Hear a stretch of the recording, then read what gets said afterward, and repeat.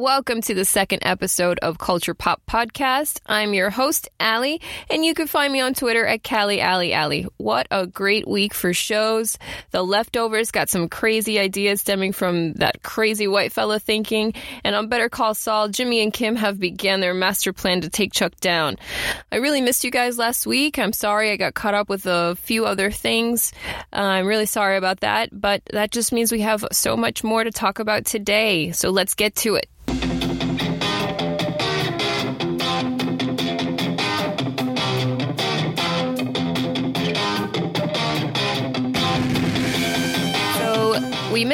I missed talking about last week's episode 2 of The Leftovers, Don't Be Ridiculous. So I'm going to talk a little bit about that, and then I'll jump right into episode 3, which was a ridiculous episode. So episode 2, Don't Be Ridiculous, opened with a very upbeat song, and I did a little research because I wasn't familiar with that song, and the song is actually called Nothing's Gonna Stop Me Now, which is the theme song from the 1990s American sitcom Perfect Strangers, which I also didn't watch. But I did get to know that Marklyn Baker, who shows up in the show, was actually an actor on that show, The Perfect Strangers.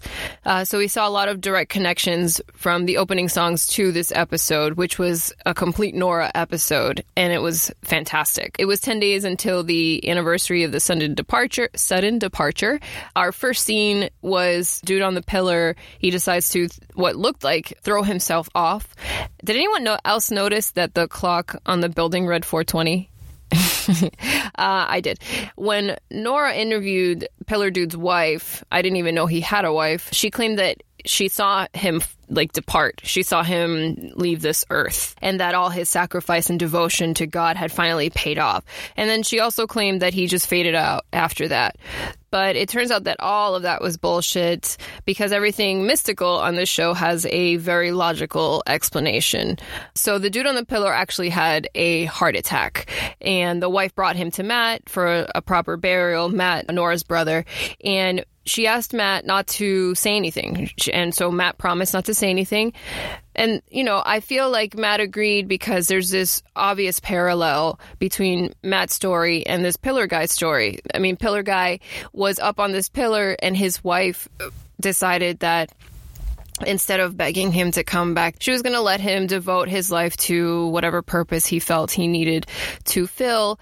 And she had a tent underneath the pillar, and he never even acknowledged her, which is kind of how Matt and Mary's relationship went, where, Mary was in a coma for a while, but now it's gotten to the point where Mary's back and Matt is acting a little crazy, kind of the same, not as crazy as Pillar Dude, but I don't know if we're headed down that same road, maybe.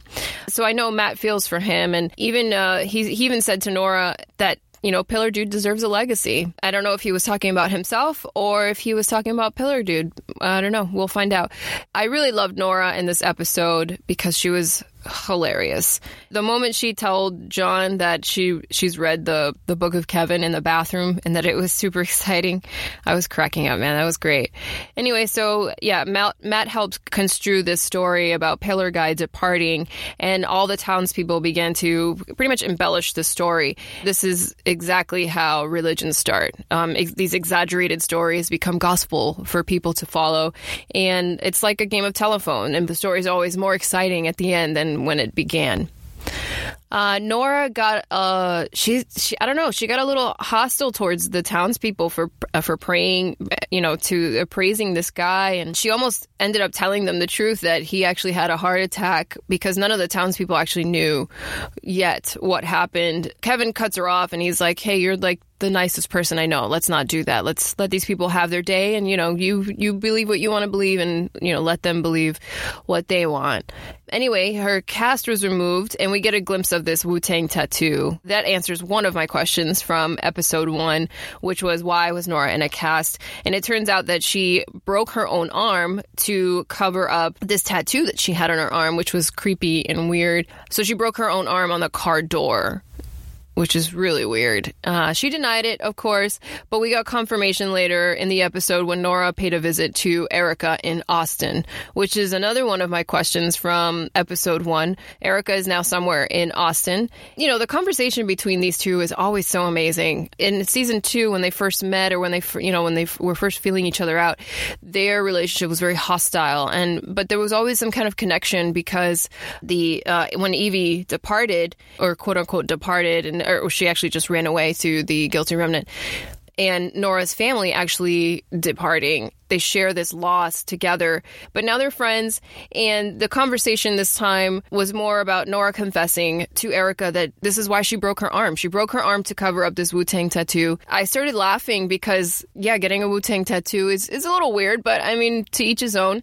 But then she started talking about that she got that tattoo to cover up the tattoo of her kids' names, which was really sad. I really felt for her. And Nora asked Erica, how are you not going crazy after Evie's passing? And, Erica just sprinkled some truth on her, and she reminded Nora that while, yes, Evie died, she was still able to bury her daughter, and she was able to get that closure. She knows what happened to her daughter, and Nora, after all these years, has never had a chance to have any closure in regards to her family's departure. Then the two of them jump on Erica's trampoline to Wu-Tang's Protect Your Neck, which was the perfect scene.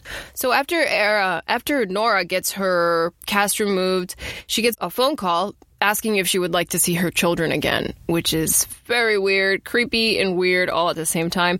So it's the creepy dude on the other line actually even knows their names, which is Aaron and Jeremy. The creepy dude on the other end is actually Marklin Baker. As I mentioned earlier, he was one of the actors in the Perfect Strangers sitcom. Remember the opening song for the episode? Yeah, very weird. And it was actually him. He wasn't playing a character. He wasn't like playing a part. He was actually playing Marklin Baker from the Perfect Strangers show in the show. Anyway, so he was staying in St. Louis, but only for the day. He tells Nora that if she wants to see her kids ever again, that she'd have to go to him in St. Louis. So she immediately called into work to see if they would authorize this travel to St. Louis. And her colleague, I guess that's who he is. I don't know. I don't really think that's her boss or anything, but he tells her, yeah, as long as she, gets the receipts and everything and expenses, all that. It was kind of like he was in on it. I think there's some kind of plan going on against Nora or something, but that was a very weird, the way he hung up the phone was like, yeah, she's going. And then no one else knew what him and Nora were talking about because he was very vague. I mean, I have to rewatch the episode, but I think he was very vague about what he was talking to Nora about anyway. But it seemed like maybe the rest of the office was in on her going to St. Louis to go talk to Marklin Baker. Maybe it's this master plan that they're coming up with. As Nora is packing up to leave for St. Louis, Kevin walks into the room, I'm guessing to bag himself.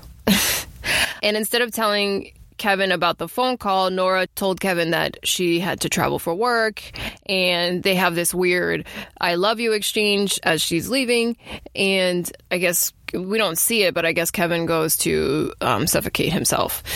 On her way to St. Louis, Nora hits a few bumps on the road. She can't check into the airport because the kiosk was stuck on a screen, and the screen was asking if she would be traveling with an infant. And then we get a flashback of Nora holding Lily for the first time. So in St. Louis, Nora met with the actual Marklin Baker in a hotel. This show and hotels, man. I had this weird feeling the whole time, like this cannot end well because she's in a hotel.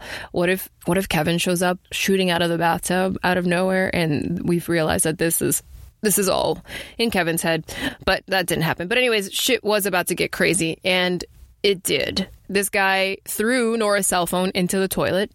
I would have choked him. I think I would have choked the guy. Mark then started talking about different types of radiation, specifically neutron, I guess.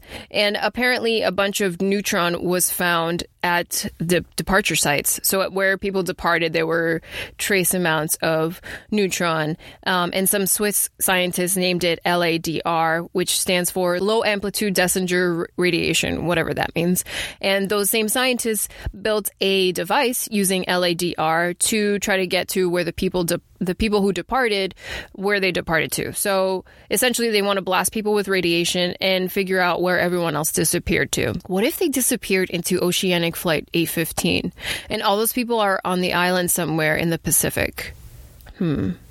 Anyway, this guy just told her that some 119 people actually went through to the other side, and that these people had to pass an IQ test just to qualify. He was trying to prove to her that these are smart people of sound mind who are willing to zap themselves. They're willing to take the chance. But it could just mean that they're dead, which is actually the conclusion that Nora came to. But either way, Mark handed her a burner phone. Thanks, buddy. You threw my other phone in the toilet, so it's the least he could have done for her.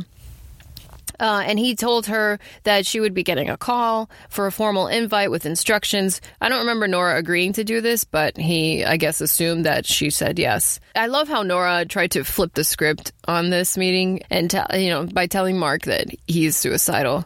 And, but he too, just like Nora, was one of 4 people who didn't depart. Everyone from the cast of his show, Perfect Strangers, departed except for him. And he actually had to fake his own departure until he arose again and told everybody the truth. But he is just as sad as Nora is, and they're just trying to take control of their lives. Mark handed Nora a USB with all the 119 testimonials of those who quote-unquote crossed over. And Nora sat in her non-smoking hotel room, smoking a cigarette and watching these testimonials. And I actually noticed that the testimonials offered little to no actual evidence that these people actually went through. The way Mark made it seem was that these people actually went through and then came back and then gave their testimonial. The video is actually just a bunch of people stating that they were of sound mind and they were willing to go to Crazy Town. The next day, Nora tried to leave for Kentucky, but the GPS in her car won't give her directions. It's mysteriously not working, which could just be a malfunction. And all these, technical difficulties that she's facing could just be that, technical difficulties. Sometimes systems decide they don't want to work for a little while. It happens to all of us. So she decided to get to Kentucky the old-fashioned way with a map. An actual map. I didn't know those things still existed. I'm just kidding. I know they do. She arrived at a playground, and she's sitting in her car. She's staring at this little girl, and the little girl is actually Lily, which answers my other question from episode 1, where was Lily? Lily is here at this park. Nora tried to save the day and give Lily her stolen shovel back, and Lily didn't recognize Nora. And Nora literally lost her shit. And then I lost my shit because Christine is back out of nowhere. Christine is actually Lily's mother, but she abandoned Lily in a bathroom stall in season 1. So Tommy brought Lily to Kevin's front porch, and that's how Lily and Nora came to be. And so it turns out that Christine decided that she wanted her baby back. I just realized what I just said. So she filed for custody and she took Lily back. And Lily's name isn't actually Lily anymore. We don't know what it is, but that's actually what happened to Lily. Nora leaves and she heads over to Austin to go see Erica. On her way from the rental car place in the airport, Nora tried to use her prepaid parking pass, but her parking ticket doesn't work, and she reacted how any sane human would. She broke the lever and she drove through. Free parking for everybody. Nora was seriously losing it this episode. Maybe she just needed some meditation. Or Jesus. There was a great conversation that Tommy and Nora have in Nora's car after Tommy, quote unquote, pulls her over. And Nora spilled her heart out and explained how much it killed her that Lily didn't even know who she was anymore. And Tommy explained that, once he found out who his real father was, he just wished he never knew because he knew that he was where he belonged. Nora actually found no comfort in that, and it just made her more upset. And I don't think anything could have made her feel better because number one, she lost both of her kids, Aaron and Jeremy, and she also lost Lily. She can't have them back. She's trying to, again, have some kind of control over her life, and this kid telling this to her is not helping. She then went to enlarge a photo of Pillar Dude and made sure that all the townspeople saw that he did not, in fact, depart and that his body was found. Needless to say, Pillar Dude's wife damned Nora to hell. And then Nora came home and Kevin was in his normal head and plastic bag routine. And he confirmed that he always takes the bag off before it's too late and that he doesn't actually want to die. She nodded in support, and then she showed off her Wu-Tang tattoo. Crazily enough, Kevin then declared that they should have a baby. And I think this is the scene where we actually get to know how much Kevin actually loves Nora, because why would you try to bring a baby into this fucked up situation that you're in? You're sitting here literally suffocating yourself to death, and Nora is contemplating zapping herself so that she could see her other kids. They are both so fucked up, and there's no need to bring a baby into this world, but Kevin thinks it's the right choice. And Nora pretty much tells him no by not saying no. She just bursts into laughter. You know, if it ain't broke, don't fix it. Nothing's wrong with their relationship. I don't think they need a baby right now. So her burner phone rang, and the person on the other line instructed her to go to Melbourne, Australia. If this show is in any way connected to Lost, I will lose my shit. So now it looks like Kevin and Nora are off to Australia. And while we're on the subject of Australia, episode 2, just like episode 1, ended in Australia. A few days away from the 7-year anniversary of the sudden departure on October 15th. I actually didn't think about it, but October 14th in the States is actually October 15th in Australia because of the time change. So at least now we know that this sequence in Australia at the end of the episode is actually happening simultaneously to our friends in Jordan. So 4 women on horseback asked the chief of police what his name is, and it's Kevin, but he doesn't look like our Kevin. And one of the women by the name of Grace Playford then repeated what seemed to be a Bible verse from the book of Kevin. He looked at them and raised his hand, but they did not wave in response. And so he touched the stone to his chest and jumped into the water. What? I think this is referencing back to the scene where Kevin tried to drown himself in the lake in Jordan. But before he jumped in, he made eye contact with Evie and her friends. He actually jumped in with a rock attached to his leg. Then an earthquake emptied out the lake, and Kevin ended up surviving. The way Grace made it seem, and the way Grace said it, made it seem like it was so much more than that. The story was embellished from the book of Kevin. We find out later in episode 3 that indeed the verse is straight from the unfinished book of Kevin. And like the rest of us, during the ending of episode 2, Australian Kevin had no idea what this lady was talking about. So Grace asked Australian Kevin for his help with something, and he declined to help at all. And fucking Florence shoots him with a dart. Jesus, Florence. Australian Kevin woke up tied in some kind of plank over water. Actually, I think it's a seesaw. And Grace assured him that he was amongst friends. I don't want friends like that, just so you guys know. I don't ever want friends like that. Please don't tie me up and try to drown me. And that's what these women did. They ended up drowning this man, thinking he would come back to life. He doesn't. And when he doesn't, Kevin Garvey Sr. shows up.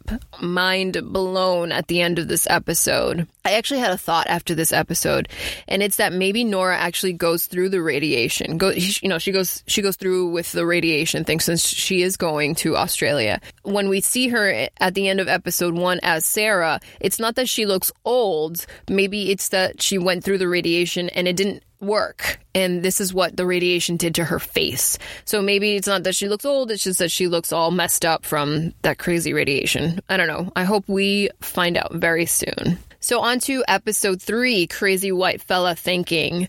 It opened with another song. This song was a cover of Your Own Personal Jesus, a song originally by Depeche Mode, but this version, which was crazy and wacky, actually done by Richard Cheese. And the episode opened with Kevin Garvey spying on a tribe in Australia. And he was listening to an audio cassette recording that he and Kevin Jr. recorded on a trip to Niagara Falls sometime in 1981. We are later told that Kevin Jr. wanted to be a reporter as a kid, so that's why all these tapes have been recorded. He's got such a cute little voice. And then Kevin Sr. replaced that tape and then started recording the tribe that he was spying on, who were singing and dancing some kind of song, like rain dance song, I guess. And later that night, Kevin got himself arrested because he crossed sacred property, which is what they called the song line. I don't know what that means yet.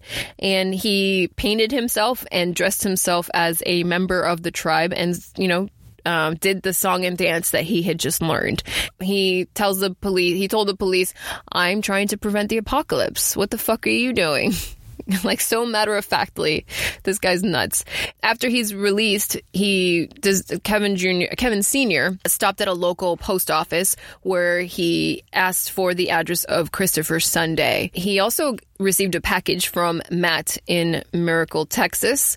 And inside that package was the goddamn sequel, aka the Book of Kevin, neatly handwritten pages from the Book of Kevin. Kevin is reading it. Kevin Sr. is reading it, and he rips out a page from the book. He paperclipped a $100 bill to it, and then folded it up, and placed it inside a National Geographic on the page where the map of Cairo is. In season 1, I think Kevin Jr. takes Patty to Cairo, New York. So there's something going on with this Cairo thing, unless they're just trying to fuck with us. Kevin Sr. did all this ripping out of the page and stuff and sticking it into the National Geographic, all before he proofread the book, marking it with a red permanent marker.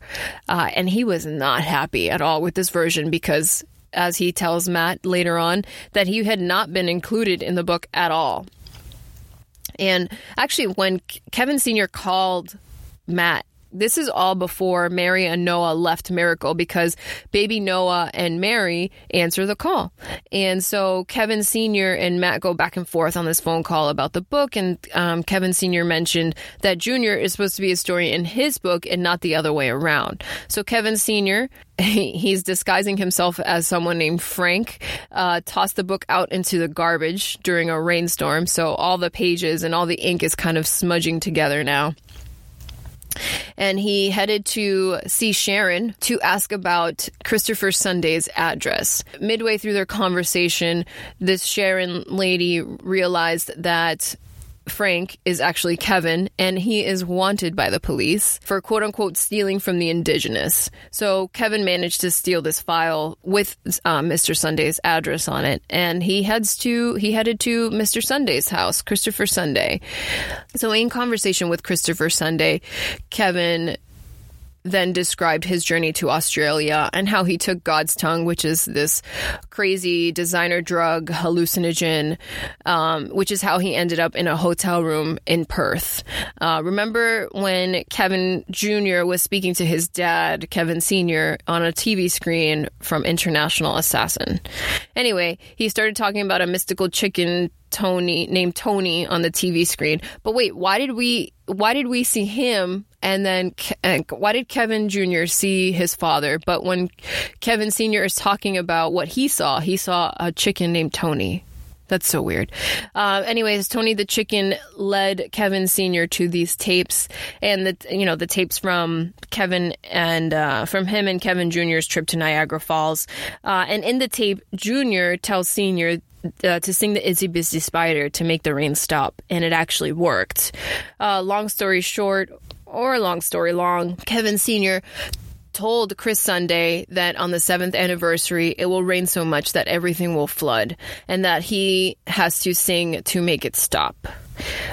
His purpose in Australia has been to piece together all these different treble rain songs, and that Christopher Sunday's song would be the last song. But before Mr. Sunday gives away his song, he asked Kevin Sr. to help fix, an AC leak on the roof. But Kevin falls because he fell off the roof because he was startled by Sharon, who showed up with the police to arrest Kevin, and he fell right onto Christopher Sunday and ultimately killed him.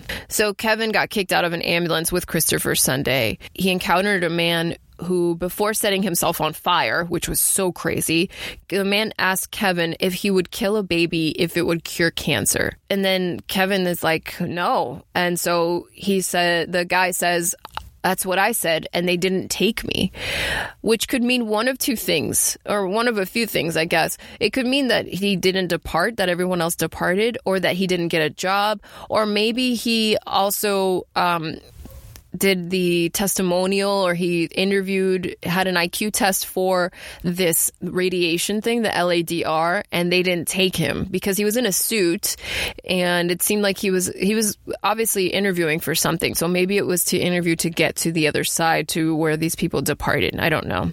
This is all seeming very cultish. I'm not sure. That could go either way. So on his search for water, Kevin Sr. looked to the sky, said asshole really loud, and almost as if in response, it began to pour down rain. Then it ruined the tapes that he was listening to. So he didn't have those tapes anymore that he was following. The next scene was nuts to me. He got bit by a snake he was going to kill and eat, and then killed it right after he got bit by that same snake. Dude is a badass. Anyway, Kevin almost died from that snake bite under a cross that he found, but a person on a horse saved him and brought him to their home. And he woke up in some teenager's room, and he called Matt when he woke up, and he found out that it had been 3 weeks since they had last spoke. This was probably around the time that Mary and Noah left Matt, because Matt didn't look so good when he was talking to Kevin on the phone at this point. Anyway, now it's only 8 days before the 7-year anniversary. Matt asked for a photocopy of the book of Kevin, and Kevin Sr. brushed it off, and he was like, yeah, I threw it away. Matt, as polite as can be, told Kevin Sr. to fuck himself. That was a great scene. Outside of the house, Kevin found a group building an ark for the flood. After he swallowed all of the dog's arthritis pills, he snooped through a photo album. And inside were a bunch of photos of Sam and Grace Playford. Grace Playford from the episode 2, who killed the Australian Kevin. Anyway, Grace and her husband, Sam, adopted Liam Calloway on January 12th, 2001. And they also adopted Samantha Hoggood on August 6th, 2007. I'm not sure if any of this is of any significance, but I wanted to throw that out there anyway, just in case. Kevin Sr. ultimately fell asleep after swallowing all those arthritis pills. And when he woke up, this is when I realized that he was in the house from the ending of last episode. What we didn't see last episode was that I think fucking Florence shot him with a dart. And this was actually Grace's house. They are inside Grace's house. And in conversation, Grace described the events of the sudden departure. On October 15th in Australia, her entire family departed, and she was the only one of 7 left behind, or so she thought. It turns out that her husband departed, and her 5 kids weren't sure if she was ever going to come back because she wasn't home. So they left the house, and somehow they died in search of her in the outback. And so she placed a cross to mark where she found them, where their remains were found. And that's the same cross that Kevin Sr. passed out on. And when Grace, on her horse, went to save him, she found that he had a page of the book of Kevin in his hand.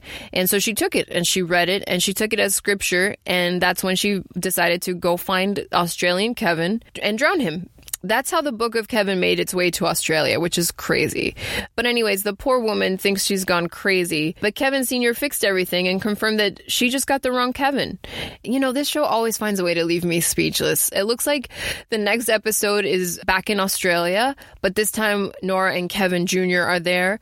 I read a theory about these radiation people actually just being the guilty remnant, fucking with everybody. And what if Nora finally tells Kevin what she's up to in Australia? He decides that he should be the one to get zapped in her place because he starts buying into this, he can't die bullshit or whatever. I don't know. This show's awesome.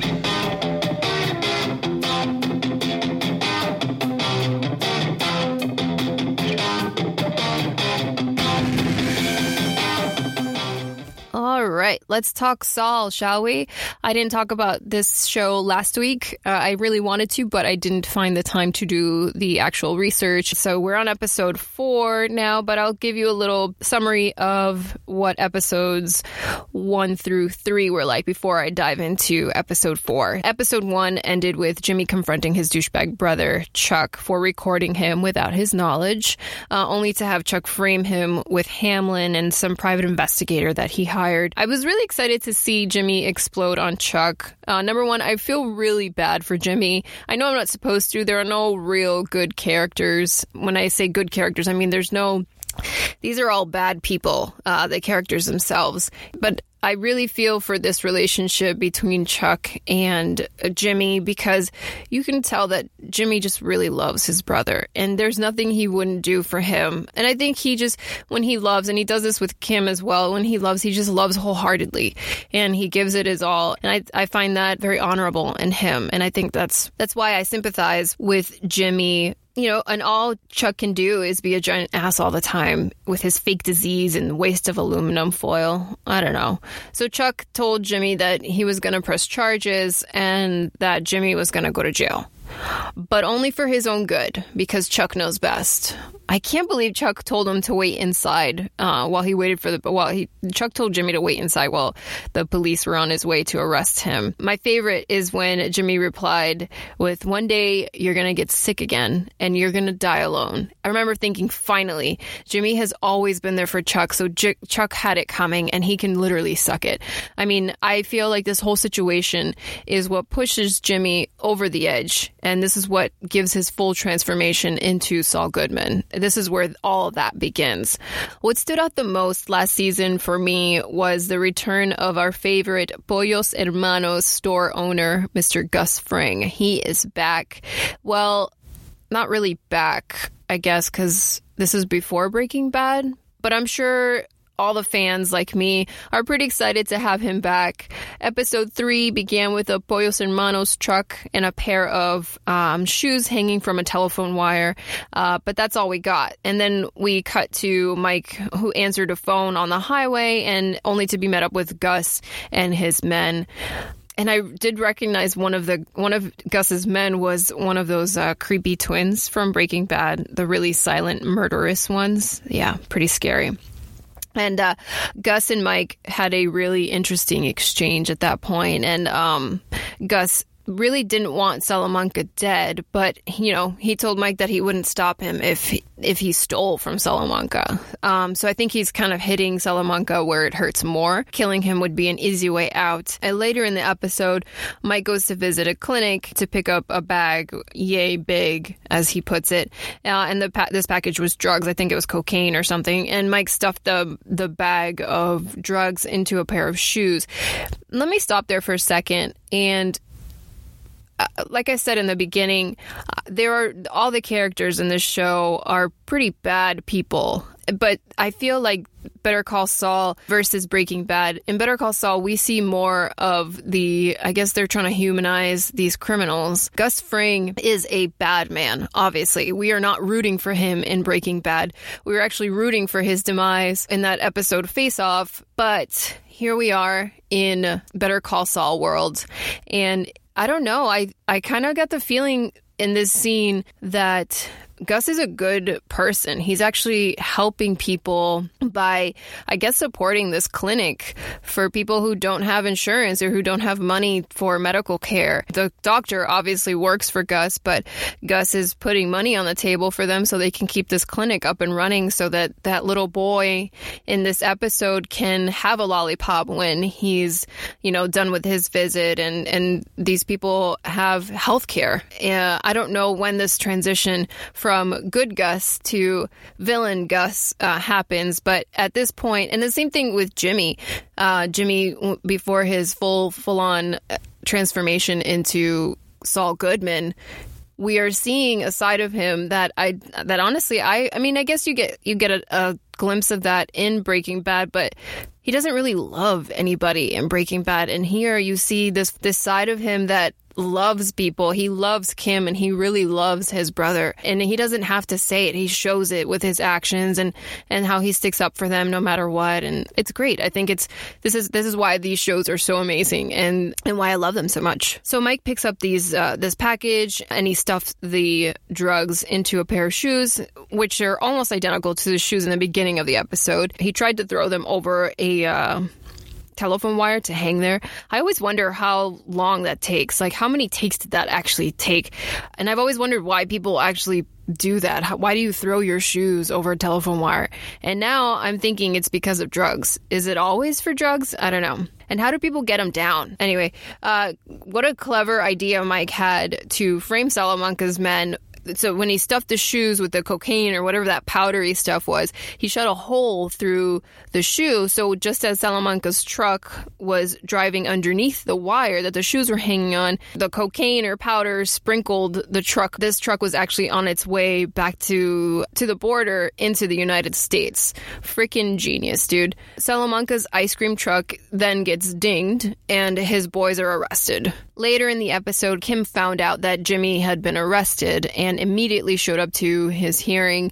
This is a really low point for Jimmy, and I like that Kim, as distant as she may be with him at times and as worked up as she is with work and stuff, in this episode we see her actually sleeping at the office, and she just goes to the gym in the morning really quick to take a shower. Or I guess she goes to the gym and then takes a shower and then heads right back to work. So this Mesa Verde, I'm saying it like such an American, Mesa Verde, this client that she's working with is really taking up a lot of her time. But the minute she finds out that Jimmy is in trouble, she's there to the rescue. And I really don't like to see Jimmy so defeated. It's so much more fun to watch him, when he's running all these scams and like pulling a fast one on people. That's my favorite side of Jimmy, even though it's not the best side of Jimmy in reference to the people around him, but it's definitely one of my favorite sides of Jimmy. But this defeated Jimmy really breaks my heart. And I think he's also heartbroken because how could his own brother, his own flesh and blood, his own flesh and blood, how could he do this to him? Kim, at the hearing, she told the judge, I'm going to represent him, and Jimmy insisted on representing himself. And honestly, I think Kim is just so tired of fighting at this point. She didn't even say anything. She just left the courtroom. Even when Jimmy came back to the office to declare that he was going to fix everything, she didn't even fight back then. And he was obviously very frustrated, but she was very short, one-word answers. Later, we see that Chuck has hired a lawyer or a district attorney to help out with this whole Jimmy situation. I found it funny when the lawyer is interviewing Chuck. It almost seemed like Jimmy didn't do anything. Chuck didn't even accuse him of what he confessed to on the tape. Chuck accused him of breaking and entering into his house, which is really weird. And then destruction of property, which was the tape that Jimmy destroyed in the first episode. But other than that, I mean, that's his brother's house. And I don't know, I have a sister. And she doesn't have her own place yet, but she lives with my parents. And even if I don't have a key, which I do, but even if I didn't have a key and I broke down the door, which I don't know why I would break down the door, but I mean, if they didn't let me in and I broke down the door, I don't think they would press charges against me because we are family. And sometimes family goes crazy and you just have to put up with it because we can't choose our family. We can only choose to love them. Anyway, it's really frustrating to see Chuck do this to his brother. And I know Jimmy's no angel, but you know what? Like I said, he's his brother. When Chuck is talking to the DA here, it didn't seem like Chuck really wanted to go to trial with this. It seemed like he wanted to get what he wanted done and then move on from all this. But it also seemed like he was planning something else, like another scam on Jimmy. You know what? I don't even know with Chuck anymore. I can't with him. At Jimmy and Kim's office, there was a great scene that reminded me of the first season of Better Call Saul. In the first season, Jim and Kimmy, before they were dating or before they were anything, they both worked at Hamlin and McGill, and they would always split a cigarette outside in the parking garage. and they would talk and shoot the shit for a little while, talk shop or whatever. And then they would almost always talk about Chuck. The conversation would always turn to that. And this time is no different. And this scene here in episode 3, it's awesome. And I feel like it really brought them back to that special part of their relationship. You know, they realized how far, I mean, for me, I've realized how far they've come. It turns out that Jimmy found out that Chuck wants Jimmy to confess to the felony, so he'll have no jail time, which is great. But the only condition is that Chuck wants the confession to be sent immediately to the New Mexico Bar Association, meaning that Chuck just wanted Jimmy to lose his law license. So this is his ultimate plan. I don't know if it's smart of Chuck to show all his cards right now, because this puts Jimmy in a position where he's got the upper hand, and now he can make a decision based on, you know, what he knows Chuck wants from him, which is his law license, because he's a jealous asshole. And, you know, I knew Chuck had something up his sleeve, but this is crazy, man. This is like his career. And what is Jimmy going to do after this? He can't do anything else. And since the beginning, Chuck has never been on Jimmy's side. He has always put him down. And I think at the end, Jimmy and Kim agree to take this to trial. I'm hoping this is the end of Chuck, because I can't stand this character. Even though it's, that being said, it means that he's doing a fantastic job of being a bad guy, because I really want him out. Not so much dead, but, you know, maybe in jail or moves away so that he can't bother Jimmy anymore. So on to episode 4, named Sabrosito. Don Eladio, which is a drug kingpin out in Mexico. We're at his house, if you remember from Breaking Bad. So it started there, and this is actually a flashback of Hector Salamanca competing for the business of Don Eladio, and his competitor is actually Gus Fring and Los Pollos Hermanos boys. They both want to kind of sell their product to Don Eladio, and in this scene here, Don Eladio actually insulted Hector and called Hector's deal very small compared to Fring's neatly organized business. It wasn't very organized. It didn't look clean. So Don Eladio pretty much told Hector, you know, you could learn a little bit from, you know, Mr. Gus Fring. And you could see it in Hector's face that he was very much insulted by this. And he did not like that at all. So this scene takes place before Better Call Saul and somewhere in the Breaking Bad universe, and I love that they're fusing the two worlds together. I think it's really cool. So Salamanca, we're now in present time. Salamanca paid a visit to Los Pollos Hermanos with Nacho and another one of his men. I do remember him from Breaking Bad, but I don't remember his name. I don't know why Hector's so mean to poor little assistant manager Lyle. He was only doing his job. I don't know. So Lyle told Salamanca that Fring was not available and that he could, I guess, leave a message for him, or that he could eat in the restaurant and wait for him, but that he wasn't there at the time. Gus was making his rounds at the local fire department. So here he is supporting, you know, doing something good again. Last episode, it seemed that we saw that he was a donor to this clinic somewhere in Mexico. And, you know, now he's making friends with the people at the fire department. I'm guessing he's donating something from, I mean, he's feeding the firemen. So I guess you can count that as a donation. Salamanca, inside the restaurant, while Gus is not there, then decided, being that he had to wait for Gus, he decided that smoking a cigar in the kitchen or by the kitchen was a really good idea, which is a major health code violation, as Lyle said. He also stole a cup of soda, and that is grounds for jail time, buddy. Anyway, Gus came back and sent all his employees home for the day. PTO, baby. He sent them home for the day and told them, you know, come back tomorrow. We will continue normal business hours tomorrow, but he sent everybody home. And Lyle was a very loyal employee, like, hey, are you sure, you know, you want to send us home? Can we help with this? Who are those people? I liked Lyle. I thought Lyle was a really good employee. That speaks a lot to how Gus runs his business and the type of person that he is and the type of manager that he is. And we see it later when he comes back the next morning to talk to his employees, and he gives that speech, and it was like a Braveheart sweetheart speech, like I will, he was telling them that he would help them if they needed any counseling for the trauma because of those mean men that came the day before.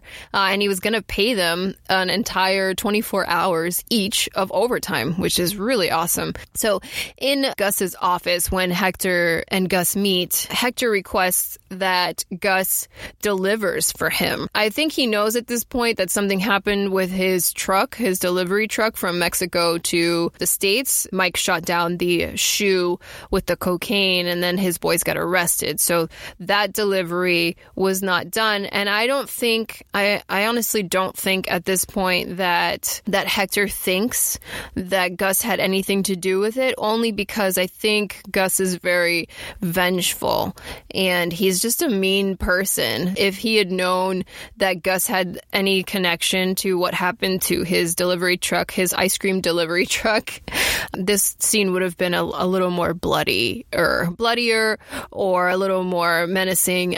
This is little compared to what I think he would have done had he known. Oh, Gus is like, oh, did the cartel approve of this? Like, did our boss approve of this? Like, I don't work for you, Hector. I work for the cartel, and you can't tell me what to do. But it seems like Hector has been in the business a little longer than Gus has been. So I think he's pulling seniority here a little bit. I don't know. It really kind of pissed me off. Remember, I said this before, but last season in Breaking Bad, I was definitely not rooting for Gus. And now I'm definitely rooting for Gus to get rid of Salamanca, but we know ultimately what happens to Hector and Gus in the Breaking Bad universe, which is after this. So it's kind of cool to see what happened before, but I'm a little disappointed that we didn't get to see this backstory before we got into the Breaking Bad universe. We get to Jimmy later in the episode, kind of halfway through the episode. We are back at Jimmy and Chuck's situation. So in classic Slippin' Jimmy fashion, Jimmy and Kim are working on a plan to take Chuck down. So what happened is Kim switched out Chuck's handyman for the one and only Mike. And because Mike, the handyman, had to use power tools inside of Chuck's house, Chuck was unable to stick around and watch Mike. And what Mike was doing was actually taking photos of the quote-unquote damages to Chuck's property. And he was also taking pictures of the electricity usage inside of Chuck's house. His disease just comes and goes when he fucking pleases. I love how Mike was reading Handyman magazine after his meeting with Jimmy to exchange the photos. Anyway, so we jump to the deposition scene where they're discussing the terms of this agreement between Chuck and Jimmy for Chuck pressing charges, I guess. So Miss Hay, which is Chuck's DA, or the DA, was really nice to Chuck in this scene. She asks how Chuck is doing, and that she mentions that she had someone in her family who also had a similar condition. And I love how they all walk in, and instead of being like, hey guys, what's up? How are you? I mean, I know this is like a shitty situation, but they're all like, Howard? Kim?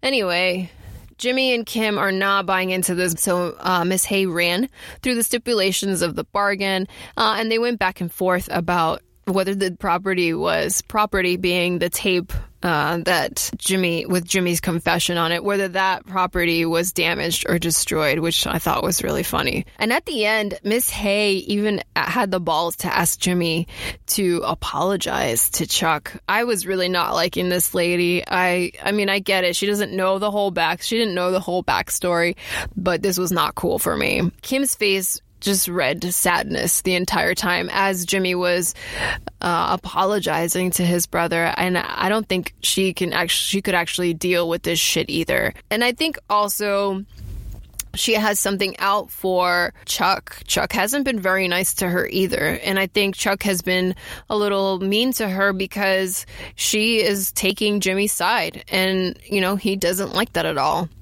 After the meeting, Kim calls Howard and Chuck on their bullshit. By the way, they're standing outside in the hallway right under these fluorescent lights. And Chuck was fine. I didn't see him flinch. I didn't see him, get a little antsy. None of that. Because this is what I was talking about, how he was talking about how he was going to bring Jimmy down. So his illness just wasn't there at the moment because he was so excited about how he was going to take his brother down and take his brother's law license, and he finally would get what he wanted. It especially seems to go when he's being a complete jerk to his brother. When Kim reunites with Jimmy, who's waiting downstairs, they're walking down the hallway and they're like, bingo. Like, did he buy into it? And it seemed like they have planted yet another seed in the plan to take Chuck down, which brings me to Mike's meeting with Gus. That scene is where Gus really showed his true colors. And this is where we start to see the mean side of Gus. He claimed that a bullet to the brain would be far too humane in regards to getting rid of Salamanca. So he wants something more torturous for him. I guess torturous is a bad word. Maybe something more slow and more burning. As we know from the Breaking, or if you don't know, but in the Breaking Bad universe, Salamanca is still alive. He does not die in the Better Call Saul universe. But he is in a wheelchair and he cannot speak. So something has been done to him, and I'm guessing it's Gus's fault, that he is paralyzed and I guess mute because he can't talk. He uses this little bell. And I'm really excited to see what that is. I'm just kind of nervous because we do see in the Breaking Bad universe how bad Gus actually can be. So I'm excited to see what happens next episode 5. I don't know. Let me know what you guys think. I would love to hear your feedback. Send me an email. Give me a call. Don't call me. You guys don't have my number. Again, you can tweet me at CallieAllieAllie. And my blog is allieallielately.com. That's Allie spelled A-L-Y. I promise I'll be here next week. Until then, talk to you guys soon. Bye-bye.